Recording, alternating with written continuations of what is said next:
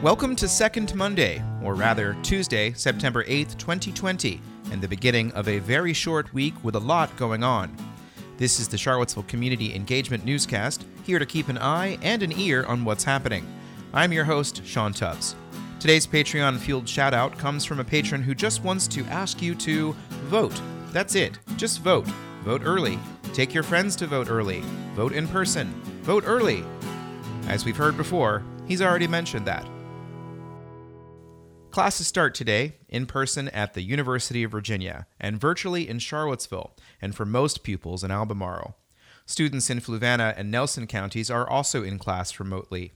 Louisa and Greene County are on the hybrid model with a mixture of in-person and virtual participation. The Virginia Department of Health reports another 836 cases of COVID-19 this morning and another 2 deaths.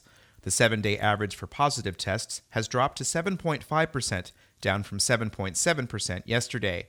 There are another 13 cases in the Thomas Jefferson Health District, with 8 from Charlottesville, 3 from Albemarle, 1 from Fluvanna, and 1 from Greene.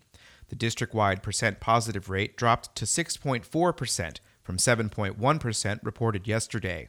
The University of Virginia's COVID-19 tracker was updated late Monday afternoon, and the official tally increased to 227 positive cases reported since August 17th, with 186 of those listed as students. There were 18 positive test results reported for September 4th, 2 for September 5th, and 6 for September 6th. Numbers for September 7th were not available at production time. Efforts to bring more passenger rail service to Charlottesville came one step closer last week. The Virginia Department of Rail and Transportation and other governmental entities completed paperwork for the expansion of a bridge that crosses the Potomac River.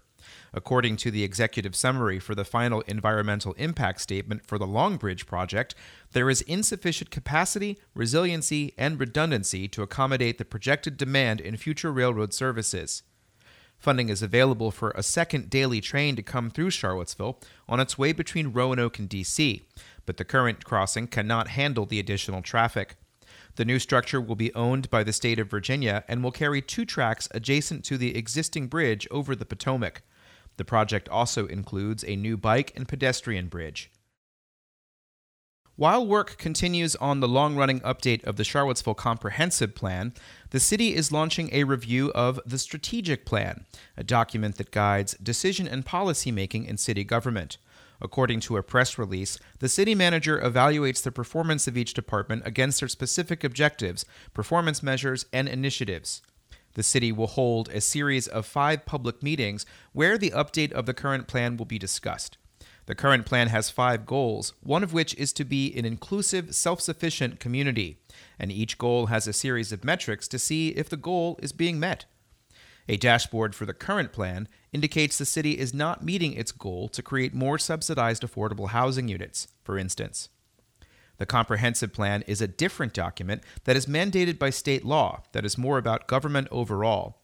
City Communications Director Brian Wheeler responded to a question of mine in which he stated that the comprehensive plan guides decision-making process for matters related to land use, community facilities, housing, transportation, environment, economic sustainability, historic preservation, urban design, and more. Wheeler said that the 2 plans can work together and pointed to the goal for increased affordable housing as an example.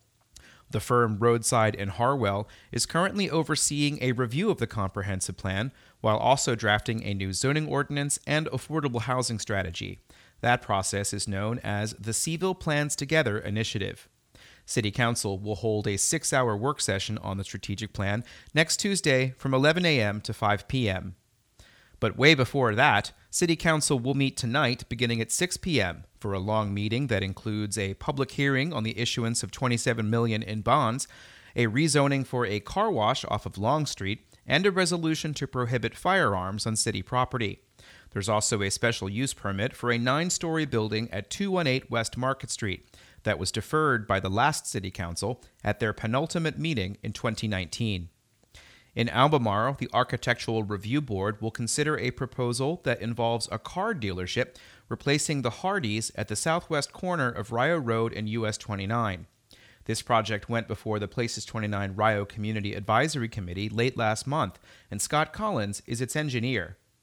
My applicant is looking to move his dealership over to this site and utilize a lot of the existing facilities on the site, but make some improvements. The building itself would be reused with some minor modifications of removing the drive-through canopy and removing the refrigeration in the back.